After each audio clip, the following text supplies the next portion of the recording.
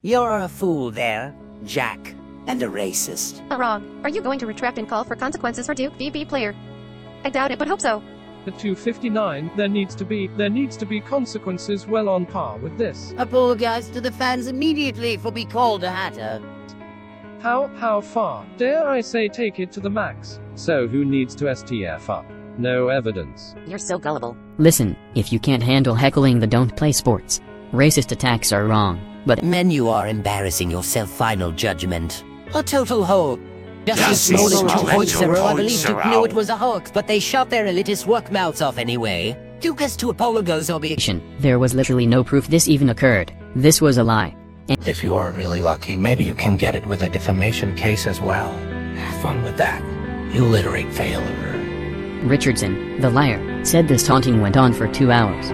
You mean to tell me in a day of age where everybody is looking for racism that not one person got proof over that 2 hour period? In other countries, people have been arrested for speaking online with autism and banned from this same memory. After BYU found there was no wrong, he was not apologized to the young man of nation. Rachel Richardson is one step rather than racist or over the life keep as they thought that this of course instead of judge of act as violent modern. Okay. But if we're gonna do this, we're going to do this my way. First, the mantra of this channel is to identify with you as you try to identify with me. It's made for my people. Yes, my people. And if you have to ask, the chances are you're not one of my people. How do I find time in between my busy schedule where I work in healthcare, have a job on the side, maintaining my stock portfolio, having to run a live stream on coding, and at the same time make space for having a whole entire podcast about the news? It's through hard work, something 90% of you all know about. Now, for all of you that don't know, creating content is something I take pride in. It's something that I also do alone. I'm a one-man wrecking crew. And while admittedly, this sometimes creates tunnel vision, my vision is rather clear. My job with this channel is to identify with you as you try to identify with me. So a big part of that is me reporting the news in a timely manner. So by the time a story gets to you, there's probably about 4 to 5 days that is taken since the story broke, and this is part of me running a one-man crew. Since I'm the only person, I have to find a way of making sure that my content spreads the week as to keep people constantly engaging with my channel. But that is the background of me working on YouTube. You're a viewer. I'm a content creator. My expectation is not for you to understand the integral parts of making content. So this is the part where 85% of you in my comment section have been waiting for. You've been waiting for me to give out some type of media correction, for me to make an apology statement, for me to correct a video that I made 12 days ago without having any knowledge of any new pending or ongoing investigations. You're here because you're waiting on me to apologize for Rachel's behavior. Well, I'm sorry, because I don't give a fuck. But since you're here, let's talk about this. My name is Hero. This is the Identity Booth. Let's talk about how one accusation from Rachel Richardson is not a complete condemnation of the whole entire white population, and how one person being absolved of saying racist remarks is not a blanket statement for every other racist action that's taking place in this country, in this state, in this town, at this university.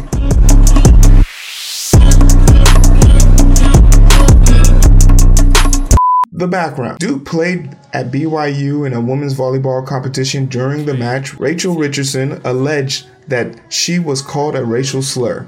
The Duke team alleges they informed the BYU staff but got no actions taken. BYU doesn't deny not getting reports of fans being inappropriate and using racial slurs. This concern then escalated to threats and the Duke not feeling safe. The BYU admin not responding accordingly is the problem with this whole entire situation. The story picks up steam after hitting Twitter and a few interviews with Rachel Richardson, and a suspect was taken in to be questioned and later on that day was banned from any other event pending investigation. My video was released on 09/07/2022, 2 days after the findings, but 1 day before anyone knew. So all of these people are basically saying she is guilty, even though an individual was banned. When you say you've banned someone, that implies guilt. And anyone who took that as fact can't be held responsible for it. They interviewed over 50 people,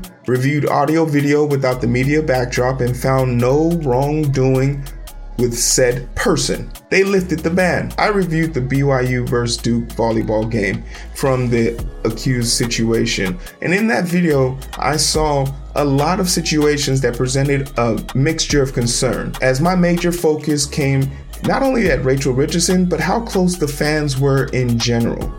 From these angles, you can see that the fans were close enough to not only touch the players, they also had the ability to say things to the players that no one else would be able to catch. This is something that can't be proven because there's no way without a microphone being on said person that we would know, or if the crowd had a certain reaction, or if the players had a certain reaction. There was this one time where multiple players were caught looking at the student section, which gave me a reason to dig deeper into it. But once again, without there being a firm audio track with basically a mic of this quality in their face, there's no way to prove that anything bad happened. For you to sit here and assume that these players are lying implies that you think everyone in the crowd is being honest. What justification do they have for being honest to you? What justification does anybody have for being honest? We know people that go to jail for lying all the time, and we got a few people we hope will go to jail for lying in the near future. But if there's anything that I want you to be able to derive from this video and all these pictures, is that BYU didn't have an appropriate response. At one point there was a security guard brought in, but for the vast majority of the game, especially after Rachel Richardson's finished her servings, that same police officer was nowhere to be found. But let's assume this investigation is over. Rachel Richardson never made an accusation about who said what. That was BYU who pointed to the crowd and said that this was most likely the person who did it. Furthermore, BYU presented someone they thought committed a crime. That person was found innocent. All is done. Great, right?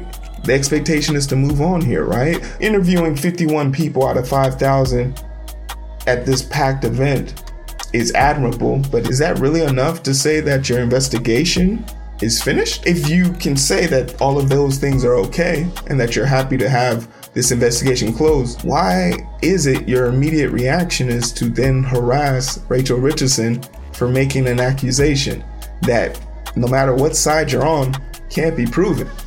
Why is your immediate reaction not to just be satisfied that no one got in trouble and that the school, BYU, will do better in the future?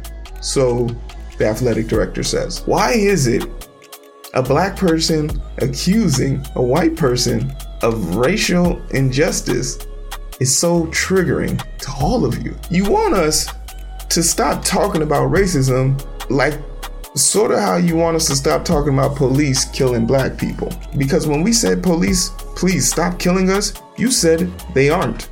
Then body cams proved they were, and you said comply. Then George Floyd complied till his death while handcuffed and a man kneeling on his neck for over 9 minutes and 46 seconds. And then you said stop burning down targets. I swear I hate all of you. And I can hear you now saying, but BYU found no evidence. Are you sure about that? BYU, is that you? Is that your own students at the university pointing out how difficult it is to be black on that campus? The administration is willing to admit that they have a racial issue on campus, documenting and admitting to students using the N-word freely in class discussions, and no one's saying anything, not even the teachers. This student said, and I quote, "I got baptized in racism when I came to BYU." There'll be more on the religious side of this in a little bit, because that part is wild. Because there is plenty of evidence. Is BYU, where the minorities make up less than 3% of the total population but still account for the disproportionate amount of police stops, abuse, and systemic racism in that state. Is BYU, where race-related complaints second only to sexual assault on campus. Racism is so ingrained into BYU The black students believe that the teachers might even have some form of coalition on how to jointly respond to racism whenever a report is given. And it all amounts to them just gaslighting their black students, saying things like, "Are you sure that's what they said? Do you think they could have meant it in a different way? Is this really something you want to bring attention to in the middle of your very difficult semester?" These are all forms of gaslighting students into believing that their complaints are not valid. But this doesn't just end here. Utah has a long history of mistreating not only black people, but black women in particular. For example, the first black woman to ever enter the state of Utah, fondly called Aunt Jane by her eternal slave master, Joseph Smith. You know, the same Joseph Smith that made the religion Mormonism, that one. Oh, and don't worry, we're going to talk about Joseph Smith because he is one hell of a character. During this winter, her and her husband managed to survive the winter by having a strict, low diet and making sure they managed whatever they could scoundrel up to survive the brutalness of the winter. But in 1849, Eliza Lyman, a white woman who was a neighbor of Aunt Jane, knocked on her door and begged and pleaded with Aunt Jane to give her some food as she had ran out and she would surely die if she didn't have any food for her and her family. This prompted Aunt Jane to send her husband to California to go recover food, and while doing so, split half of their rationed food already with their neighbor. And in this trial, she decided to ask Joseph Smith to grant her an eternal seal, which is basically some belief that if you get this seal before you die, you won't become a slave in heaven. You'll basically get to remain married to your partner. What? She was denied this by Joseph Smith not only once, but twice. She wouldn't be granted this seal until 1979, long after Joseph was assassinated in 1844 by an angry mob for stealing other people's wives, destroying a printing press, for bringing a bunch of weirdos into Navajo, Illinois, trying to overturn the local government, and sexually assaulting kids, his youngest wives being 10 and 14. Yikes. And let us not forget how adamant he was about racism, to the point where he had Ku Klux Klan members basically running his whole entire religion, as we learned through examining the great brother Booker T. Washington's studies. Basically, a man drowning in racist antics created a religion, found that black people wanted to join this religion, and basically said you can't really join the religion because you have the curse of Cain and Ham. And when they asked what this curse was all about, it basically came down to the color of their skin, and said that there would be no real way for you as a black person to get to heaven because you're black. So you need to be a servant, and that way a white person will accept you as long as you serve them for eternal life in heaven. And let us not forget that Joseph Smith was so widely hated that his ops broke into a jail in Illinois, murked his ass, then turned himself in for murking Joseph Smith, and the police let him go. That's just how much people didn't like this dude. We're talking about BYU, a school that has such a profound racial backstory that other colleges with racist backgrounds are saying that they're too racist for me and we're not going to expose our kids to that. So with all of this that I've said thus far, why is it so difficult for you to believe that there's just one racist fan at BYU? Now, let me be clear. I do believe the truth matters. And if Rachel Richardson comes out and says that everything up until this point was a lie, that she told a falsehood, she did it for XYZ, yeah, I'll condemn her. Not a problem, because that's the news. But for you to sit here and expect me, a person who has no type of ties to Rachel Richardson other than the fact that we're both black, and that is the only thing that you can equate me and her having as the same, for you to sit here and think that I'm going to apologize on her behalf is dumb. You would have a better chance of winning an NBA championship in 1997 than getting that apology from me. I know, it sounds crazy. My favorite part about BYU is how the base of its foundation is built on a religion that was created by a pedo. It's not strange for me to believe that in 1970 was the first time they decided to let a black person even join a collegiate team. And it didn't happen with a parade or rose petals laid at this black student's feet. It only happened after multiple lawsuits, protests, and possibly a murder did they let a black person finally step onto the football team at BYU. But treating black women bad in Utah is part of the culture. From Jane begging to be accepted into a faith that thought she was a curse, to the first elected black congresswoman, Maya Love, getting trashed by Trump for upholding election integrity during the election and people laughing about it. But Mia Love gave me no love. And she lost. Too bad. Sorry about that, Mia. To the students, literally complaining about racial injustice so much that the NAACP got involved. Or the fact that people in my own comment section, who I can see are all from Utah, are comparing this to Juicy Smollett. And this is how I know you have no black friends who have ever had a positive influence on you. Because if you knew anything about black people, you would know that we don't even ride with Juicy Smollett, because what he did has made it 10 times harder to have a conversation about what is going on right now. Exhibit A. This asshat actually had the balls to compare what Rachel Richardson is going through today to what happened to Jackie Robinson in the past. In fact, a lot of people in my comment sections are totally out of touch from believing a 12th grader who scored a 34 on the ACT, which I'm calling cap on right now, because you claim that your kid has scored a 34 on the ACT and they're taking all these courses, apparently 12 hours worth of courses at the college level, including carrying their senior load courses, and they have no scholarships. They have no schools breathing down their neck to get them into school. I mean, less than 1% of the total people who take the ACT score 34 out of 36. So your kid, by that metric, is one of the best, and no school is knocking at you. You have to save more than $90,000 to get them into school. If your kid does end up going to college and gets into school for free, I wish them nothing but the best of luck. But the simple fact that you are here wasting your breath bragging, dare I say lying on your kid's behalf just to make a point so you can put a black person down, says a lot about you. And I don't think someone like you could raise a kid to be that smart. Furthermore, Rachel's already better than your kid. She's a D1 athlete who doesn't have to pay for school and is going to a prestigious school at that. We're up. Or this guy who mid-debate said something racist and I told him to elaborate on that. He then deleted the comment, came back a few hours later, and then doubled down on his racism further. It's that embracing belief that your racism isn't that bad because you're not saying the N-word, so you can't be racist, right? The number of people coming to my comment section gleefully coming to gaslight me, strawman me, or overall act childish is very telling. So let's wrap this up. To all the people in my comment sections, thank you. Especially thank you to the 3 people who decided to email me and ask me about my opinions honestly.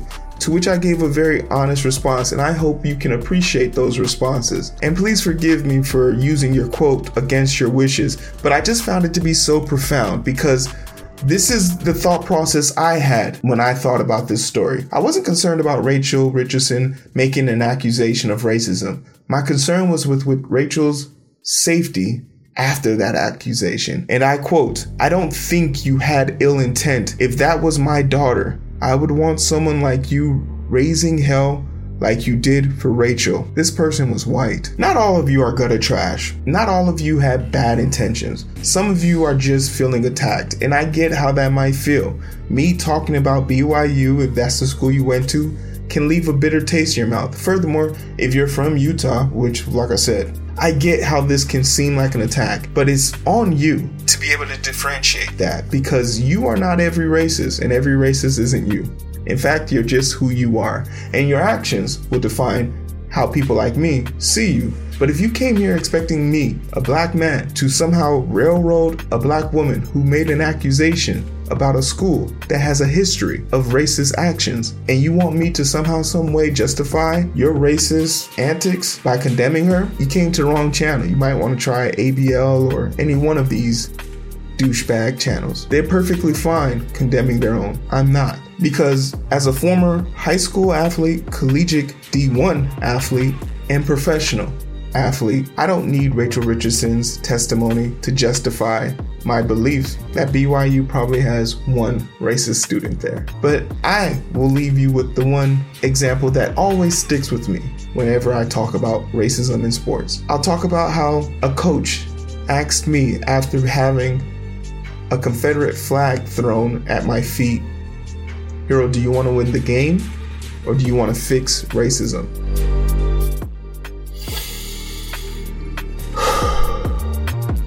Well, I'm doing both right now. Thanks for watching.